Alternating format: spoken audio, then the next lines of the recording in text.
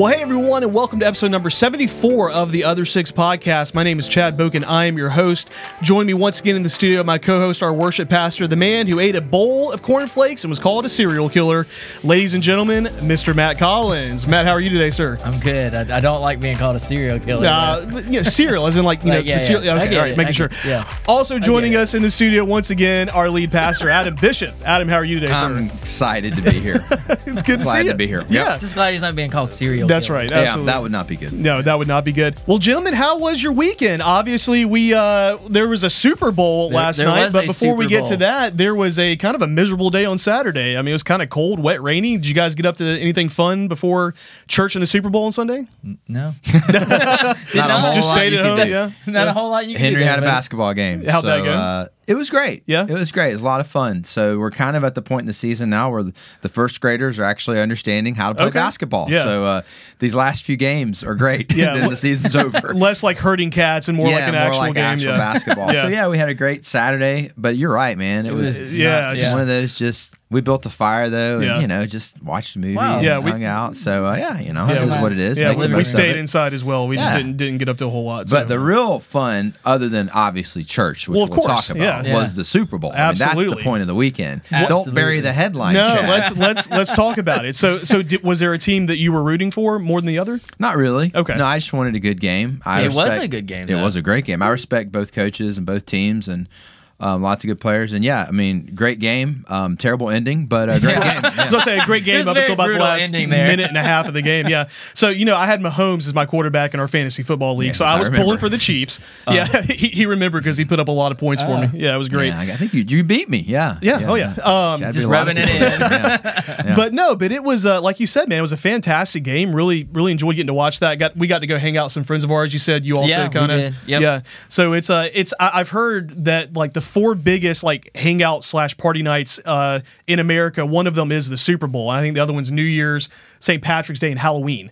St. Patty's Day is up Day. there. All right. Yeah, not All so much right. in the South, I would think, but obviously like up north. Yeah, I wouldn't have guessed that one. Yeah, those are the four biggest. So last night was one. So Yeah. if you own a pizza shop, you probably did well. Very happy for you. I missed out but on no, that. and then it was a great night and it was a good game and I really enjoyed it. So do you think it was a penalty? So No. here's the deal. Well, I like that, Matt. No. Yes. Yes, No. But it was a very. I wouldn't have made that call if I was the ref. They hadn't called it all evening, Right. and then it altered the course Yeah, of the game. literally Like it changed was the not ending of the whole game. So now the No. guy that held him and said, "Yeah, I did hold him," Yeah. but Good for him. I wouldn't have called that. I wouldn't have personally. admitted that. So, we've got to dissect this game for a little while. Absolutely. So we haven't had a college football game in a while to Yes, dissect. we need so our we're gonna fix. Dissect the Super Bowl. So I think what's getting overlooked in the bad call, was it a bad call? Was it a good call? Was actually like the decision that was made. So let's go back because Okay. I distinctly remember it was 3rd and 8 with 1:43 to go in the game, and Philly's got one timeout left. So I paused the game and say to my boys, "What are you supposed to do here?" Because this is what we do when we watch football. And so they run through the scenario and they're like, "You have to run the ball." Right. Because they understand that if you run the ball, even if you don't get the first down, Philadelphia has to use their last timeout. Right. That's the strategy. And I said, absolutely. For all of coaching history, that's the strategy. Like Yeah. you run the ball, you force the team to use their last timeout. So Sam and Jacob go, "Dad, you got to run the ball here to force the team to use their last timeout." And I said, "You're right. Unless your quarterback's name is Patrick Mahomes." That's right. I said, "So let's see." Yeah. Because in a situation like this, that's what you're supposed to do. Right. Let's see if the coaches do that or if they say, "I got Patrick Mahomes." Right. So the fact that they called a passing play when that's not what you're supposed to do, that's what wins the game. You forced the ref into a situation where he has to make a decision. Right. He made a decision that was in your favor. You win the game. I hope every coach for the next 50 years watches that as an example on how to coach. Yeah. Because there's nothing better as a former athlete, which no one doubts that when they run into me, when you have a coach that lets you decide the game. Right. Like if you're playing in a game, like don't overcoach it. Let us on the field figure out how to win this game. And so many coaches overcoach. They don't trust their players. They don't trust their athletes. They don't trust their team. And there's Andy Reid going, "I don't care what we're supposed to do. Right. I trust Yeah. my guy." Yeah. And so he trusts him. He calls a pass play. And lo and behold, they get a penalty, game over. Yeah. So I love that, and I really love it when coaches allow their players. I mean, these guys put in so much effort, time, energy. It's like, yeah, I know that's what we're quote unquote supposed to do, but I'm going to let you see if you can do something here to win this game. Yeah. So that now here's the thing: the rest of the NFL, and you're in trouble.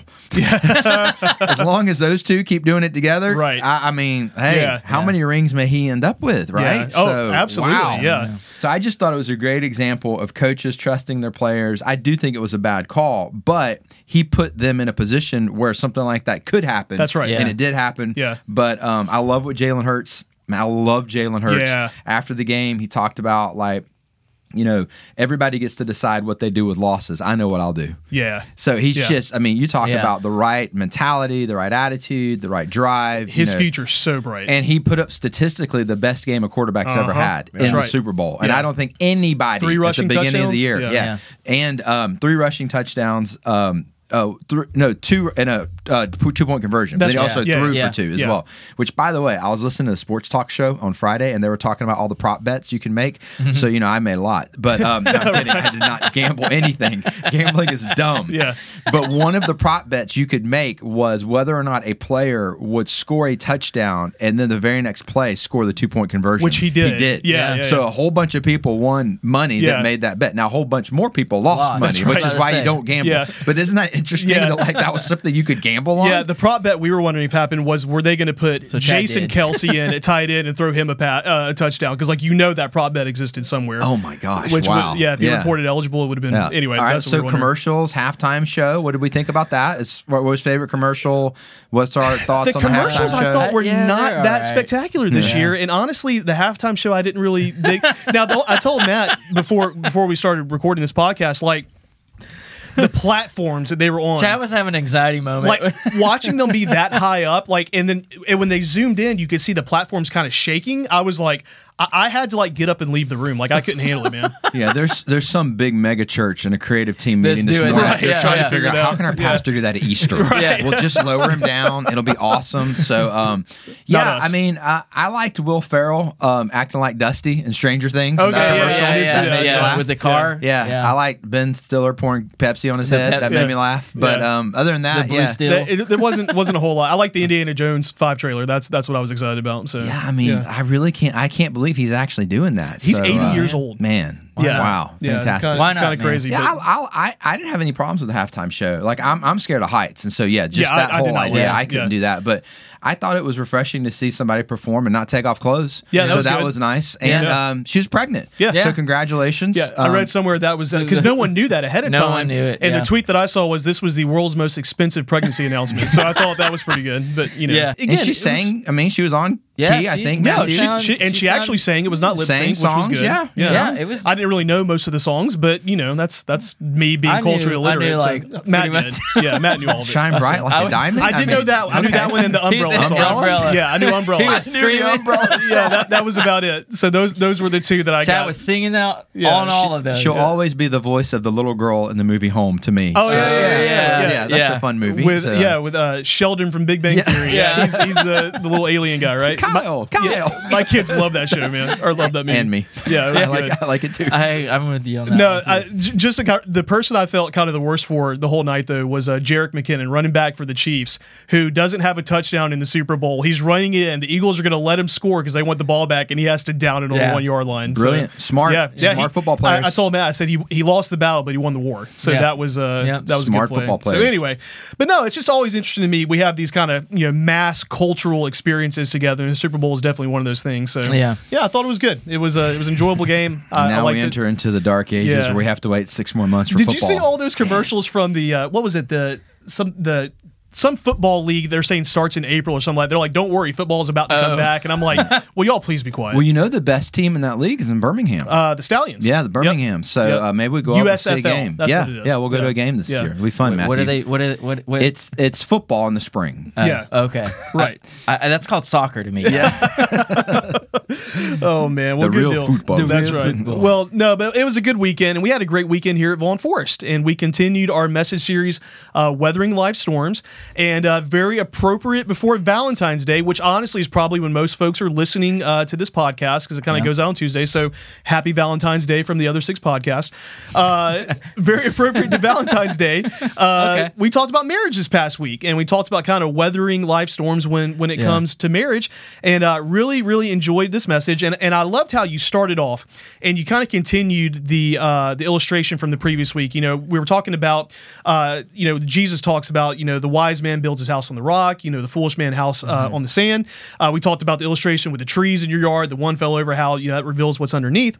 And so I guess, to kick off our conversation here, you were talking about how a lot of folks unfortunately build their marriages on the sand and not the rock. And my question for you is, why do you think that is? Why is that so easy to do? And what does that look like practically to have our marriages, built on the sand versus built on the rock? So I think it's easy to build your marriage on sand and not even realize you've done it. Yeah. I made a comment in one of the messages yesterday about how couples put so much time, effort, energy, money into a wedding day. Yeah. They don't Yeah. put time, effort, energy, and money to the marriage that will follow the wedding day that's supposed to be till death do us part. Right. People think that because they're in love, they know how to be married. Those are two different things. Right. Yeah. Falling in love with a person and being married to that person, different skills. Right. Yeah. Different skills. So when you get married, every new season of life requires a new set of skills. If you don't learn the skills on how to be married, you're building your marriage on the sand. And we all carry with us just this notion that, well, of course I know how to be married. Right. I'm in love with this person. And it's really arrogant. And I certainly did it. I mean, when I came into my marriage, I thought I knew how to be married. My parents have been married. Morgan's parents have been married. We're going to get married. How hard can it be? We're in love with each other. Yeah. So that type of thinking is actually what builds your marriage on the sand. And what I just described is how everybody enters marriage. Yeah. So what I'm trying to say is everybody builds their marriage on the sand. Yeah. What's that song? Living on Love. So Good luck. some couples recognize at some point in the marriage, wait a second. Yeah. This ain't all it's cracked up to be. What are we supposed to do? Well, most couples, statistically, then end the marriage. Some couples then say, all right, we do love each other. This isn't going well. What are some things we could do? Are there some choices we could make? Can we, they may not use the language, can we now build our marriage on the rock? They may not articulate it that way.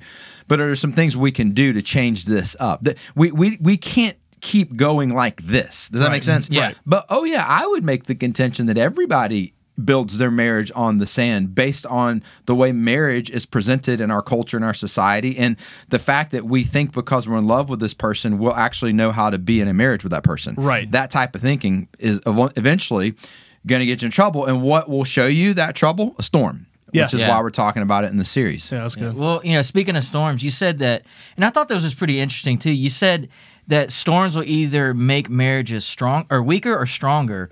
So, how do storms make a marriage stronger? Well, if the foundation's right, it'll make it stronger. Yeah, okay. If it's not right, it may do a lot worse than just weaken it. It might destroy it. So, we could maybe talk about our own lives for a second. We talk about some things we've been through and talk about, what did we learn from those things? And so I mentioned in our, in the message, first 3 years, difficult. Yeah. Mm-hmm. But on some level, we understood we had made this commitment before God. We understood that God's the one who came up with marriage. We understood it was His idea. We understood that when we said "till death do us part," like that actually matters. You know, so that's part of a little bit of a foundation that was still there, even though we were going through that storm. There was at least a commitment there to just say we're not going to throw in the towel at the first sign of a problem. When I talk with married couples that are going through a difficult problem, if both of them are willing to just not quit, then there's probably a chance this thing can make it. Yeah. But it takes both people saying, like, I'm not going to quit. So we were at least willing to say we're not going to quit. Right. I mean, if that's about as low a bar as you can set. Okay? We got it. But that probably matters. We went through a storm of 5-6 years ago professionally, where, things didn't work out for us the way we had hoped they would, out in Colorado. And, a lot of people go through storms in their professional life. A lot of people move somewhere and it doesn't work out. A lot of people build a house that they're going to call their forever home and then have to move out of it. So, this is nothing new. This happens.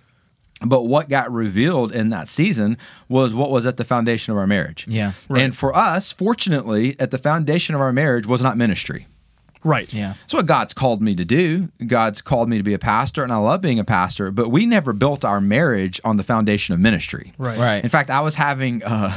I don't know if I could say this. I was having lunch with somebody out there after, this had kind of gone down, and he's also in ministry and a really good dude, and he was encouraging me. But one of the things he said was, well, just be mindful, of your wife in this season, because I'm sure it's going to be really difficult for her to no longer be a pastor's wife.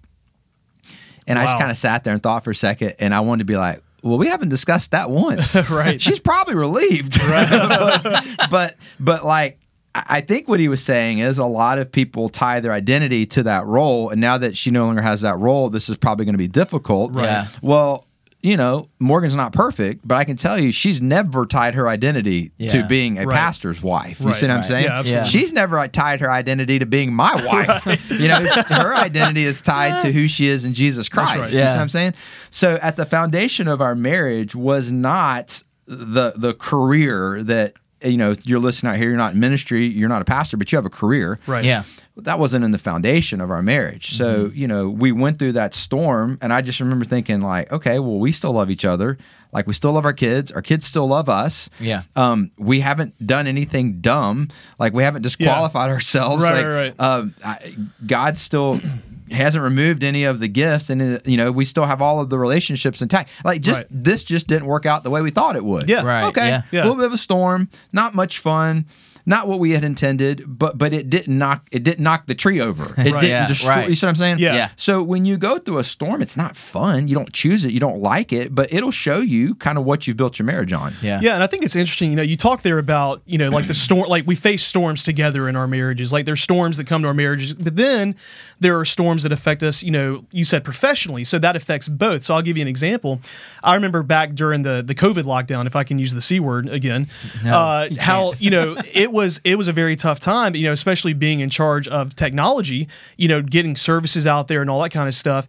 And I remember literally, Christy. There was a high level of anxiety in me at the time, and literally we would go sit in our backyard on a swing, and she would pray for me. Just like in that, even in that storm, though it wasn't necessarily her storm because it was my storm, it was our storm, and that brought us closer together. You got to learn how to hold everything in your life with open hands. Right. Yeah. I can remember being a kid and my parents making this comment one time, like, well, if we lost all of this tomorrow, none of that would matter. And they were talking about our house and talking about cars and and I'm thinking, You're like, that wait, would matter. Right. And they were like, none of that would matter. Like, we'd be fine. Right.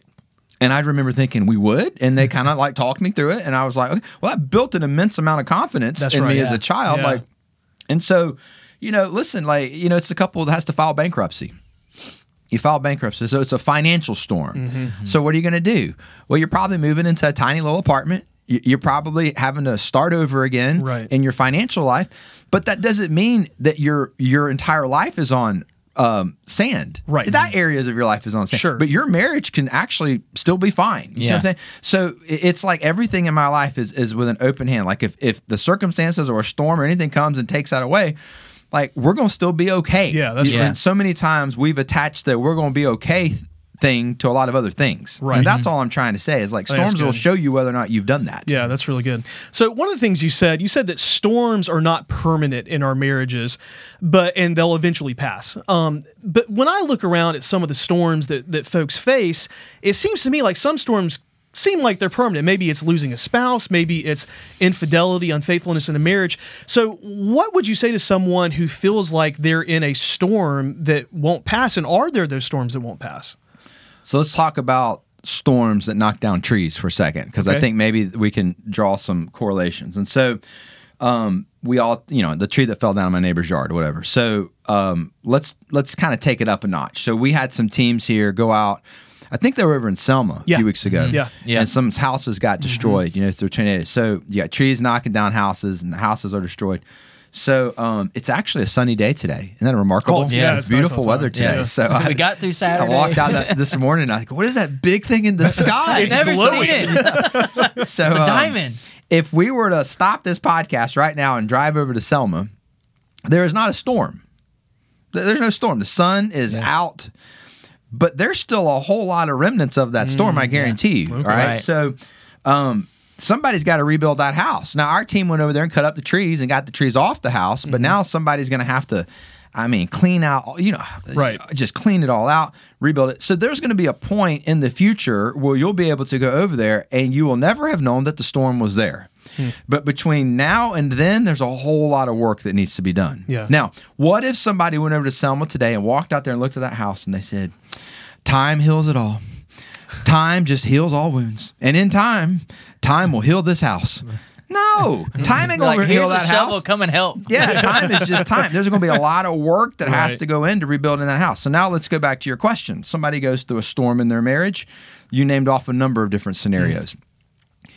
It's going to leave utter destruction in your life. It's like a house getting hit by the storm. It's like trees and debris everywhere. So how insensitive for somebody to walk up and go, time heals all wounds. No, there's a whole lot of work that needs to be done. Right. Soul work at a soul level. And Jesus is ultimately the one who heals wounds, not time. Time is time is time. What we do with time is what matters. Jesus can heal wounds, and Jesus will use a number of ways to heal those wounds. And he'll use his people, and he'll use professionals, and he'll use life groups, and he'll use your quiet time. Right. And in time, through that storm, your life can be rebuilt in a way where maybe somebody ever doesn't even know you ever went through the storm. So what happens so many times is that we allow a storm to stay emotionally. Yeah. The storm's already passed, but we're still in that place, and we don't know what to do to rebuild our lives. So your question in many ways is kind of a really bad way of thinking, because what it insinuates is that a circumstance ultimately determines what's going on inside my life Right. at a heart level. Right. And what I'm simply trying to say is that a circumstance or a storm can destroy you. It can wreck your entire life. But there can be a season where that's rebuilt in a way where you come out of this with a greater level of joy, a greater depth of relationship, and a greater understanding of who God is and who God's people are. Do you see what I'm saying? Yeah, that And makes so sense. ultimately, it kind of takes us back to the series we did in September. I think we called it From Stress to Rest. So, Stress to Blessed. Stress to Blessed. Yeah, Not yeah. From Stress to Stressed or whatever. Stress So to Rest. I don't ever remember the name of the series titles. I remember the big idea of the series. Yeah. The preacher in me. So the big idea of that series was our level of joy is determined more by the changes happen inside us and the external circumstances Right. going on around us. Right. So that's what I'm talking about when you go through storms in your marriage. Some rebuilding, some soul work, some soul care, some things are going to have to happen. But in time, you can. Now, a lot of people never do. And the people who don't are the people whose storms became their new reality. But that storm may have occurred years ago. Yeah. Right. You see Right. what I'm Right. saying? Right. And it was the person who looked at the house, destroyed in Selma, and went, I guess it'll just rebuild itself at some point. No, they never actively participated. Yeah. And there's actually a verse that is pretty remarkable in 2 Corinthians that talks about participating in the sufferings of Jesus. And we don't talk about that a lot. Right. In fact, I believe the way to read that passage is until you participate in his sufferings, you'll never recognize his power. Oh, wow. There's something that happens at a supernatural level when we have to suffer and lean into the power that's provided in that suffering through Jesus Christ. And so, storms can do a lot of things to Yeah. strengthen your walk with the Lord, but it takes effort and intentionality. You got to do some work. That's right. So I thought it was really interesting when you were talking about unspoken rules and unconscious roles. So let's talk a little bit about how important communication is in marriage and what we can do to communicate better in our marriages. That's what we really need Morgan here about right now. She would love this part of us talking about unspoken rules and unconscious roles. It's been really fun for us to discover that in 20 years of marriage. So I'll tell discover a couple of funny stories. So I want to say it was our first year being married. It had to have been our first year being married. That there was a big family Christmas party and her extended family. And so everybody always brought a gift. Okay. And so the men all brought a gift, and the men did a gift exchange, and the women all brought a gift, and the women did a gift exchange. Now, we don't do this anymore, but for the first 5 or 6 years of our marriage, I remember doing this. Yeah. So this was the first year. Yeah. And I just knew I was supposed to bring a gift. Yeah. So I bought a book. So I brought a book, and I brought a book like to this. I had Yeah. wrapped it or whatever, and I told Morgan, I was like, no, I didn't wrap it. I go, because she didn't let me. I said, I got a book. She goes, Adam, it's not that kind of, all the men, like they don't buy books, they buy like tools. And like in this season This of my is a life, tool. like It's a book. it's a tool. Thank you, Matthew. Like I'm like a hammer. Like if they all buy tools, they already have hammers. Right. How many tools do they need? That's the extent of my knowledge of tools. I'm Yeah. like, what are we doing? And so I'm like, oh man, like I'm in trouble. Right. We get to the party was at Morgan's parents' house. My father-in-law's name's Terry. So we get to the house, and Terry, first year of marriage now. Think about how awesome this is. One day when your daughters marry guys, Chad, be this kind of father-in-law.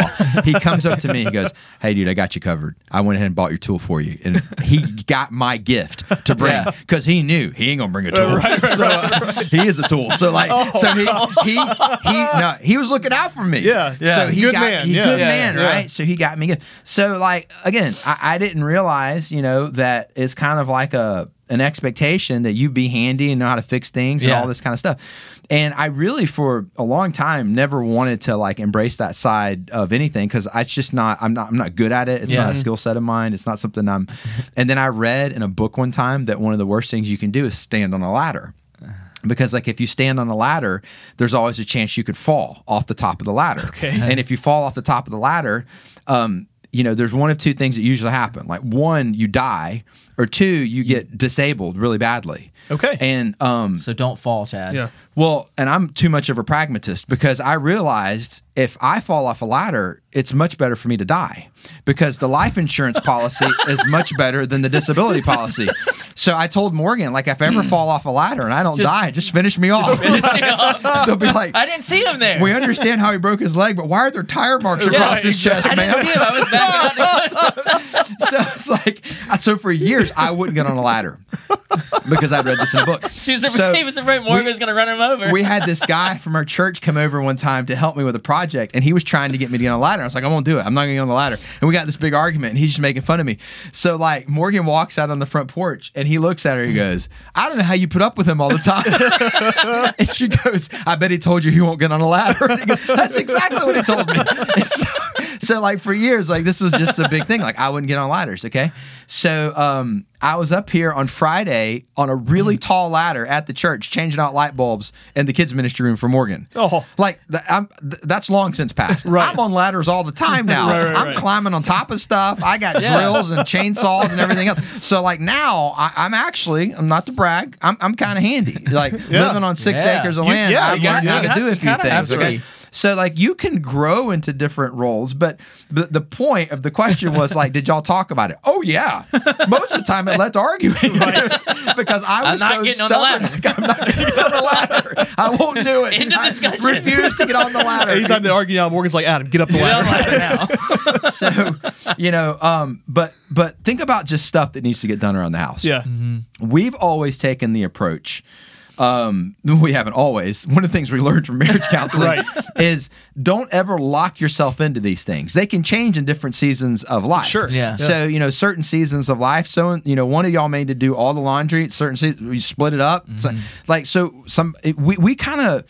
We don't get set in our ways. Right. Yeah. Does that make sense? Yeah, Because hold it loose. life Yeah. changes, and at least in our life, right about the time we usually get into some kind of rhythm, a new ball season starts, or there's something else that throws that rhythm off, or we go through a global pandemic. And so, if you're not flexible and you can't pivot and you can't adjust and you can't say, all right, I'll do that and you do this, then you're really going to constantly be at odds with one another.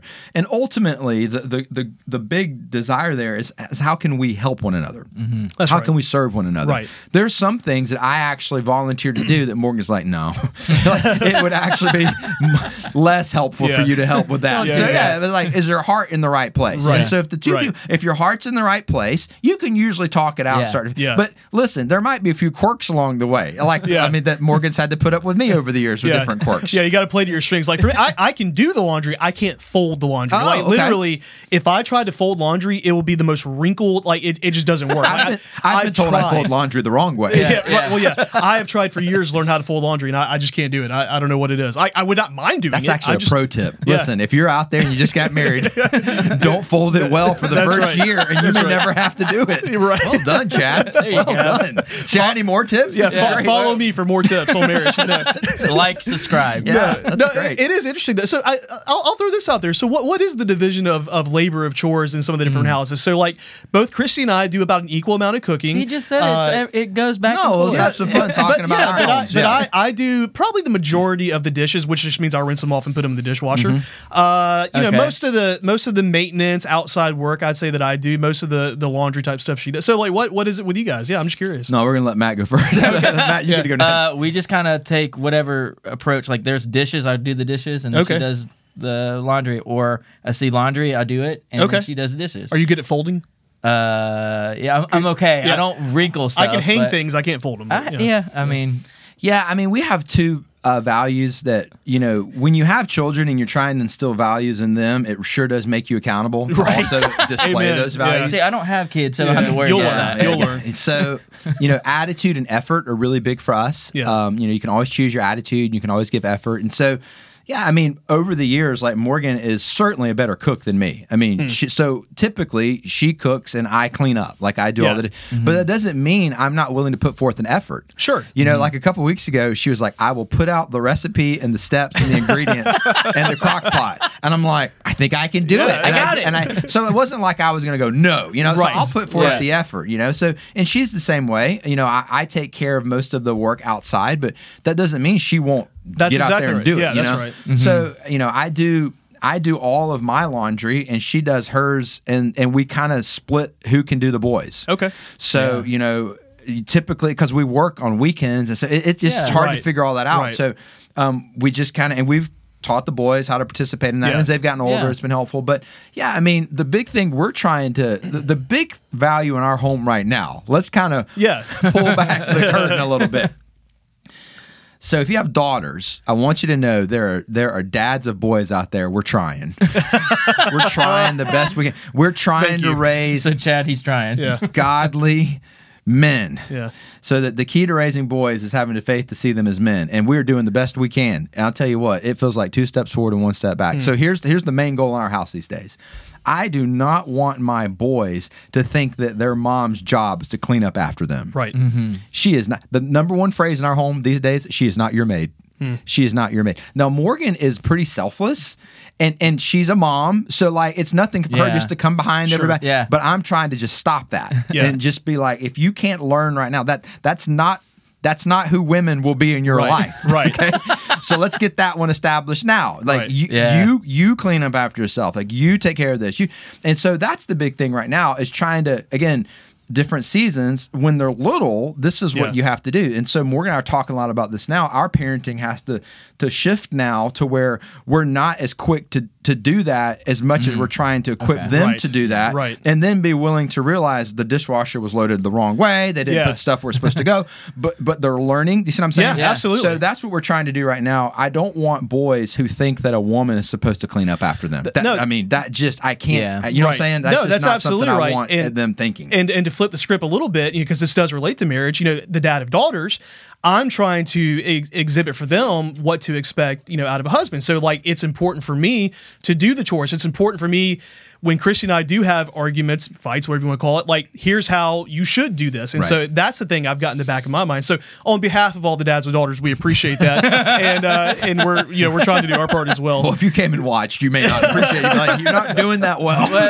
We got a long ways to go, guys. What was Anyway. the goal of this? Yeah, again? no, but anyway. Well, all right. So bringing it back to are the we talking sermon about? on Sunday. Yeah, I So I really liked what you said. There's this myth that's very prevalent about that our spouse is supposed to complete us. I mean, you even quoted some of the Jerry movies. Maguire. You complete Yeah. me. Yeah, you had me at hello. Maguire. All that stuff. Had me at hello. So I want to talk a little That's bit not about. what I remember from that movie. I want to talk a little bit. Show me the money. Well, yeah, there was that. He won the Academy Award for that, didn't he? Did he Cuba really? Gooding Jr.? Yeah. Oh, did he? Yeah. Oh, okay. Yeah. Well, there you go. He was great in that movie. He was. Awesome. Fantastic. Show me the money. That's exactly like when you said. That's what I did not. So great. You had me at Which is hello. why, all right, you can't get frustrated with these athletes when they won't play with an injury because like they all watched Jerry Maguire. They saw what happened. Yeah, show me the money. Rod, what was his last name in the movie? Oh, dude, his first name was Rod. All right, Yeah, so anyway. Rod. Sorry. Yeah. Well, back to the marriage part of it. Then. Yeah. All right. Sorry, guys. So there's this myth that our spouse is supposed to complete us, and I think so many of us, whether consciously or subconsciously or unconsciously, I don't know what the correct verbiage is there. We buy into this myth that our spouse is supposed to complete us. So what can we do to not buy into that? Didn't we do a message last year where we talked about the difference between eisegesis and exegesis? Yes, we did. We did. Yeah. All right.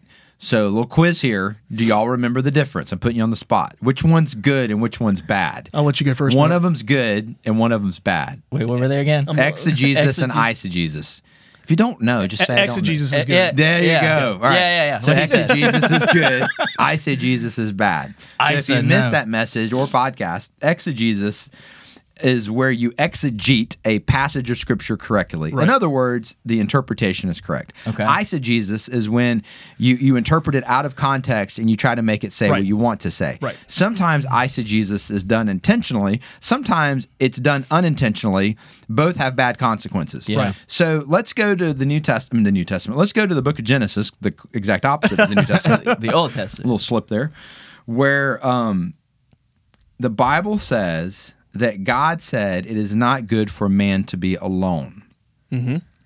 So I think a lot of Christians think marriage completes us because of a poor reading of that passage, Okay. eisegesis. So when God is saying it's not good for man to be alone, he's not saying Adam is incomplete. He's saying it's not good for man to be alone. Right. That we're actually created for community. Yeah. We're created in God's image. God exists in perfect community. God the Father, God the Son, God the Holy Spirit. Most people think that God made that statement after sin entered the world. So once sin entered the world, God looked at Adam and said, it's not good for man to be alone. That's actually one of the consequences of sin, but it's not. God's making that statement before sin. So Adam, in his perfect state, still is in need of companionship with someone else. And Right. so Right. God creates Eve, and now two become one. So it carries with it kind of a connotation of completion, like Sure. two become one.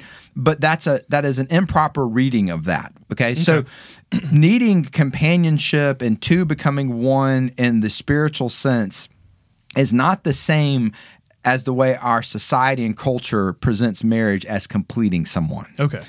That's actually an unhealthy codependency, Right. Which is what ends up happening in a lot of marriages. And so the great principle there is you are whole because God created you in his image. And your identity should be first and foremost tied to Jesus Christ and to being a child of God Right. in and through Jesus Christ. But statistically speaking, you're probably going to end up married at some point in your life. So if that's going to happen, you need to approach that the right way. Right. Two becoming one, being led in the spiritual sense, not being unequally yoked with someone who is not a believer. And so there's a lot of good things that we have to give guidance towards so that when two become one, they're entering into the marriage with the right mindset, not for a completion, but as I said in the message, but to complement one Okay. another. Gotcha. And so I think it's a little bit of a misunderstanding of that passage that Gotcha. leads a lot of Christians to think, and it sounds really romantic. Right. And, so it just sounds so romantic. And here's the other thing that sounds so romantic, that God has one person out there for you. That when God designed that person, he designed that person just for you. Wait, what? And that is a lie. That's such a lie. There's no biblical basis for that at all. Like, God did not create one person for you. Do you know how self-absorbed that is? Like, God did not run their creation through. He didn't look at your name and go, how could I design someone to be a perfect fit for them? Right. What garbage. Right. So that's just not the case. Okay. So if only one person existed out there for you, what if one person marries the wrong person? They throw it off for everybody. Right. Statistically, we're all in big trouble. So let's right size that for a little while. Okay. Let's go. Before Morgan was my wife, she was my sister in Christ. And one day, for all eternity in heaven, she will be my sister in Christ again. We're actually brothers and sisters in Christ before we're husband and wife. So the foundation for a godly spouse is a brother or sister in Christ. And there are many sisters in Christ that I could have married. and been perfectly in God's will. Right. Okay. So I actually think it's more romantic and more loving to state that and then say, but I chose you because you're the one that I wanted to spend the rest of my life with.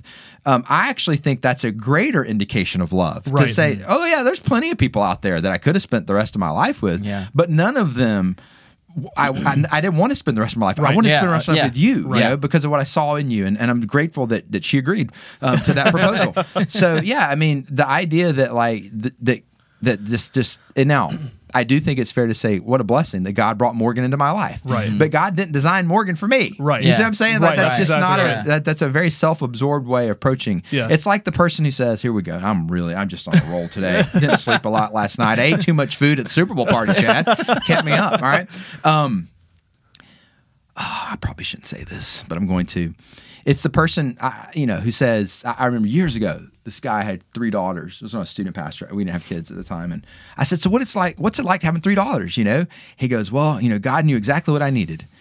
It's been so great in my life. He's shown me so many things. And his heart was in the right place. Sure. But I wanted to call a timeout and say, God didn't create those 3 daughters for you. That's right. You know, it's not like he went, what does he need in his life? Right. I know. He entrusted you with 3 of his children. Isn't that awesome? Yeah. So if you're a parent, yes, I mean, we see the things revealed to us that we needed to know about us through our children. Right. But God didn't create those children with you in mind. Right. He created them with them in mind. Right. And he entrusted them to you, and it's a stewardship. Does that make sense? No, it does. And as a side note, I think that illustrates again the point of why it's so important to invest in your marriage. Chris and I were having this conversation the other day. I said, hey, just so you know, the girls are going to leave us one day. Like they're going to go. I mean, they better. I mean, and I'm like, they're going to leave us. And so that's why it's important for, my wife to be my best friend and for us to invest in our marriage. So anyway. Jenny Allen posted something on Instagram last week, and it was so great. So if you don't follow her on Instagram, or any of her social media, and it was talking about, she and Zach, we've talked about before. I went to college with she and Zach, and so they're not like friends, but I would call them acquaintances. Yeah, I know them and they know me, so we kind of keep up what's going on in their life. And she posted something about their oldest getting married and how life gets really fun when your kids start leaving and it's just the 2 of you again. Yeah. And Morgan and I talked about that all night. Yeah. Because she had seen it and I had seen it, and we were both got super excited about thinking about that next season of our life. And we're going to miss our boys. There's no doubt about that. But there's also like some anticipation of like, won't that be fun? Yeah. And so for her to like draw attention to that and celebrate that, and everybody's always so teary-eyed about they're growing up and they're leaving, and she's like, yeah, but there's also such joy that can come in that as well. I really appreciate her doing that. I thought it was great. So, kind of switching gears a little bit, we're talking about right choices. So, why do you think it's hard to make the right choice before the emotion is there in our marriages? And can you give me some examples of that? Yeah, I mean, because nobody wants to choose to do something they don't feel like doing. Right. You know, that's not how anybody's wired, which is, let's just have some fun for a second. We've been having a lot of people fun, man. Who get up really early and go to the gym in the morning. It's not like they have this extra emotional part of their brain that you didn't get. Right. It's not like they're skipping out of the house in the morning. Like they're just a little more disciplined, right? Yeah. Right. They're making the right choice, even if the emotion isn't there. Yeah. And, that's a really good lesson. So there's always good choices you can make. Like, I'm going to choose not to eat dessert. I really want dessert. I love dessert. Everything about me is saying you need that dessert, but I'm still going to make the right choice. So like, we understand this. Yeah. So try to apply that in your marriage. Okay. Like, we've gotten in a fight. She's in that room. I'm in this room. We're mad at each other. I have a choice to make. Let me tell you the choice I used to make, okay? He ate the dessert. No, we're not talking about it. I've changed metaphors. So now, like, I'm in one room, Morgan's in the other. We got in a fight. This is how this would have looked the first 3 years of our marriage. I would pray that God would convict her. He never answered that prayer. Like, I was like, Lord, just show her the error of her ways, that she would repent and come in here and, apologize. And God was really good and kind and gracious not to answer that prayer. So what does God do? No, he shows me my sin that I got to own and I got to repent from. I got to ask for forgiveness. And so, I try to make it a goal now where, like, if we get frustrated with each other, we get a little bit of an argument, and we kind of like, we maybe go into a different room, or it's just like I circle back around pretty quickly now, and say, hey, look, my bad. I'm sorry. And one of the things I've had to learn is my intentions are irrelevant. Like you can't say I didn't mean to. Yeah. Right. You can't say I didn't. That's not what I meant. Yeah. You know, so you got to own all of it. And I think I've gotten better at that, and Morgan's certainly gotten better at that. But what drives that behavior is me knowing that's the right choice to make. Mm-hmm. Deep down inside, I still want to have this little feeling of validation that I was right and she was wrong. You know what I'm saying? Yeah. She didn't understand me, or I can't believe she's acting like that. Like, that's just natural. We all feel those emotions, but there's got to be a greater principle there driving your actions and your behaviors. And for most of us, our actions and behaviors are just a reflection of the emotion we're feeling in the moment. Yeah. Yeah. And in that way, we're no different than a 2-year-old. So part of maturing is that you actually get to a point where your behaviors and your actions and your words and your tone are not exactly being driven just by the emotion you feel in that moment. And you've got to just make those choices. And, you know, a couple shared with us that years ago. It's like sometimes in your marriage, you know, you may not want to really hang out with each other, but just choose to do something where you have to hang out with each other and start talking. You know, so if you wait around until you feel like doing it, you won't. Right. And I just think that it's important to take the lead in that so that it happens. Because again, unless you're intentional about it, it won't happen. Life's too busy. Right. That's Life's too busy, and so that won't happen. So don't be so guided by your emotions. And sometimes the best thing to do is just take a nap.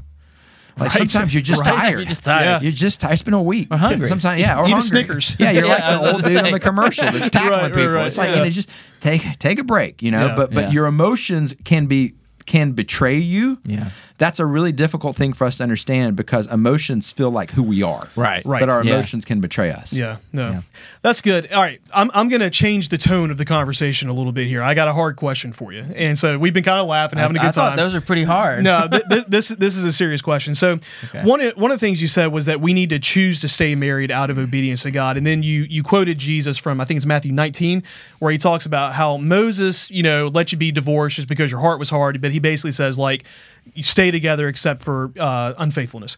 So my question for you is, you know, what is unfaithfulness? Is that emotional? Is that physical? What about abuse? And is that physical? Is that emotional? Talk to me through, like, what is Jesus meaning when he talks here? Yeah, I mean, Jesus would never advocate somebody staying in an abusive marriage. There's no way. Sure. I mean, that's, you know, so you can pick one verse anywhere in the Bible, and you know, we can talk about what that verse says, but then we have the rest of the New Testament as well. Right. So from the rest of the New Testament, and from what we can read from Old Testament law, if we really wanted to dig into Deuteronomy and Leviticus, there's clear guidance about abusive behavior, you know, towards spouses. And so, if you're in an abusive, you know, relationship, you need to get out. The challenge for a lot of people in abusive relationships is they don't know how. They don't know how to get out. They don't know who to ask for help. They don't know who they can trust. Right. There are a lot of pastors who present themselves as the solutions, which is a huge problem. So none of us are licensed or trained professionally. Right. We're just pastors who love you, but we can be the conduit to get you to the right person. Right. You know what I'm saying? So that's our approach here at Vaughn Forest. If somebody has a situation where they're in need of professional help, we will help facilitate that. If someone here was in an abusive relationship that law enforcement needed to be involved, we would facilitate that. That's right. You know, so we have no issue with that. And so if you're listening and you ever find yourself in that situation, like, you have an advocate in us is what I would tell you. I think that once we lay that foundation and once we understand, you know, adultery, and, you know, there's plenty of couples where somebody does commit adultery and they stay married.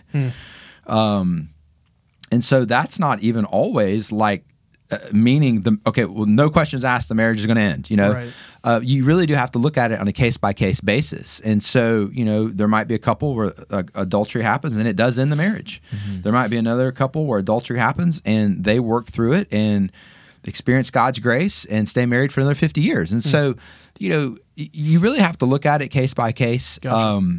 But I would say that the reason why I wanted to use that verse in making that point is what we're talking about right now is not what happens the majority of the time. What happens the majority of the time are two people who just can't get along. Yeah. Yeah. Two people who resentment begins to build, and then eventually one of them acts out and maybe finds a boyfriend or girlfriend or, you know, somebody else that they connect with. Right. But if you could have backed it up a little bit and addressed the issue when it was here before it got to there, that probably wouldn't have ever happened. You see what I'm saying? Yeah. So, yeah, I mean, if your basis for staying married is how your marriage is going, it's going to be challenging to stay married because every marriage is going to go through storms and seasons and ups and downs and 2 steps forward and 1 step back. So ultimately, the reason why staying married to Morgan matters to me is because it matters to God. Like that has to be my driving motivation. Right. Same thing for Morgan. I mean, just the latter story. She's been married to me for 20 years. Can you imagine how many other things she's had to deal with? Now, none of those things are a biblical ground for divorce. They're just super annoying. Yeah. So it's that what I'm, you see what I'm saying? Yeah. So a lot of those things are what end marriages. And I'm just trying to say, look, it does take a little bit of perseverance. Yeah. It does take a little bit of trial and challenges. It's not always going to be great, but so many times, and Christians statistically are looking at this the same way as non-Christians. When that starts happening, the marriage ends. And that is statistically what's happening. But yes, if there's adultery or certainly abuse, then that marriage has already violated what God's word has set up to be marriage. And so at that point, there's some steps that need to be taken. That's a good answer. Thank you. Well, your second point was that we needed to choose to love and respect the whole person, not just the part we like. So how do we better love the parts of our spouse that we don't like? Because by definition, we don't like them. So how do we do that? Yeah, and I'm not attacking you or the question, but I'm going to try to answer it. Please don't. It's just, that's a terrible way to think. Yeah. So having a biblical worldview, a biblical mindset, a biblical philosophy, there's nothing in God's word that gives us the liberty to separate a person into parts. Yeah. They're always presented as a person. Yeah. They're the whole person. That is the world's way of thinking. The world's way of thinking is to dissect and to separate and to critique both the external and the internal and the emotional and the intellect. And what God says is, no, you love the way I love, which is I love all of you. Yeah. And I accept all of you. And we're called to love that same way. So my challenge on that would be, don't think that way. Yeah. Don't segment your spouse. Your spouse is your spouse is your spouse. Everything about your spouse is your spouse. Like you don't get to pick and choose the parts of your spouse that you like. And then let me just throw this in for free. Okay. In an overly sexualized culture that we live in, your spouse is your standard of beauty. So our culture has a lie that there is a particular standard of beauty. It looks this way. And we can usually guess the age range and the weight and all of the other things that would go with that. Yeah. Biblically speaking, your standard of beauty is your spouse. And so Morgan is my standard of beauty right now. And when we're 90, Morgan will be my standard of beauty then. So again, the way that God's word presents things is with a person that I've given my heart to and they've given their heart to me and we've actually become one. I actually don't have the freedom to now pick and choose anything about that person because I'm now joined to that person. So again, it's one of the ways that we all fall victim to it. I mean, there's these things that annoy me and these things about... And those are quirks and those are kind of idiosyncrasies and those are things that you shrug off and go, well, that's my girl. Or you shrug off and go, yeah, I married him, but so we're always going to have some fun with that. But when you allow those things to create a wedge in your heart and start to build resentment, you've actually got a much greater issue going on than just that little thing. You're looking at your spouse through a lens that the world presents rather than the lens that God's word presents. Absolutely. That's good. So to wrap up the conversation, I really loved your last point about having fun with our spouses. I love that. And I know there are some folks that are listening to this right now that are maybe walking through some trials in their marriages that, fun may be the last, thing on their mind. But my question for you is this. What are some things, for those of us who may be struggling to have fun with our spouses, what are some things practically that we can do to start having fun with our spouses? Never stop learning who your spouse is. Never stop discovering your spouse. Never stop trying to figure out things about your spouse because everybody's spouse is different. So the things that Morgan thinks are fun, y'all's wives may not think are much fun at all. And I've had to learn over the years, what does she think is fun? What's life-giving? If we do these things together, man, she thinks we're having a blast. and she's learned about me. When we do these things together, Adam thinks we're having a blast, okay? And then we do those things together. You see what I'm saying? So you've just got to ask questions. You've got to pay attention. You've got to listen. You've got to, and then schedule those things. Hey, I was thinking we should fill in the blank. And this is not money dependent. Right. You know, there's been seasons our marriage, we didn't have any money. You know, so like we weren't spending money on stuff, but I still knew if we did this, Morgan would think that's a lot of fun. And she knew if we did this, Adam would think that's a lot of fun. And you just put them on the calendar and you plan for them and you enjoy them. But you're going to have to talk it out. You're going to have to ask, hey, do you think it'd be fun if we? And if they look at you and go, absolutely not, strike it off the list. Right. You know?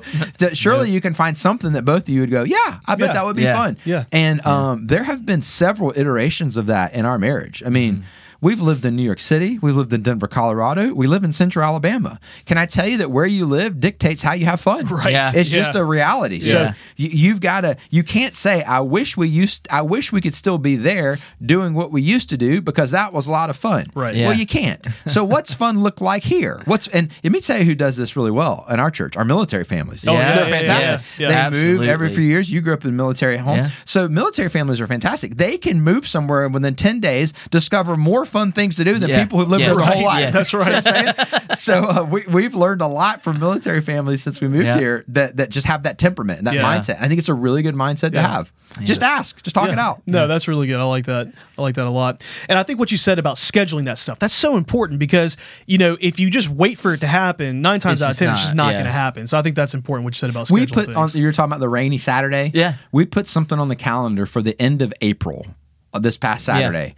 And we've just been talking about it ever since. Like we're really excited about it because we just scheduled it. We put it on the calendar. Yeah. We're going to look forward to it. We'll keep talking about it. And it kind of made that rainy Saturday fun. Yeah. You know, just Yeah. went ahead. Because guess what? There wasn't anything on our calendar at the end of April. Yeah. Somebody will compete for that time. I guarantee you. Between Right. now and then, somebody's going to get scheduled this, scheduled that. And I'll be like, sorry, it's already booked. Yeah. So we put it on the calendar. Yeah. Now Yeah. we look forward to it. We did actually the exact same thing this past week when it was raining because we're taking a vacation at the end of March, and we went and watched YouTube videos from other people that had done the same thing. And so just getting together, building that excitement, so it helps.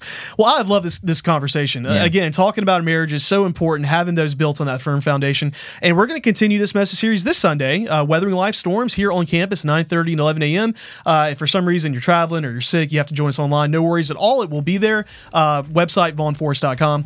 But gentlemen, we're going to wrap up this conversation. So Adam, thank you. And Matt, thank you for being here. Sound Guy Jonathan, appreciate you as always. And thank you for joining us for the Other Six podcast. We will catch you guys next time.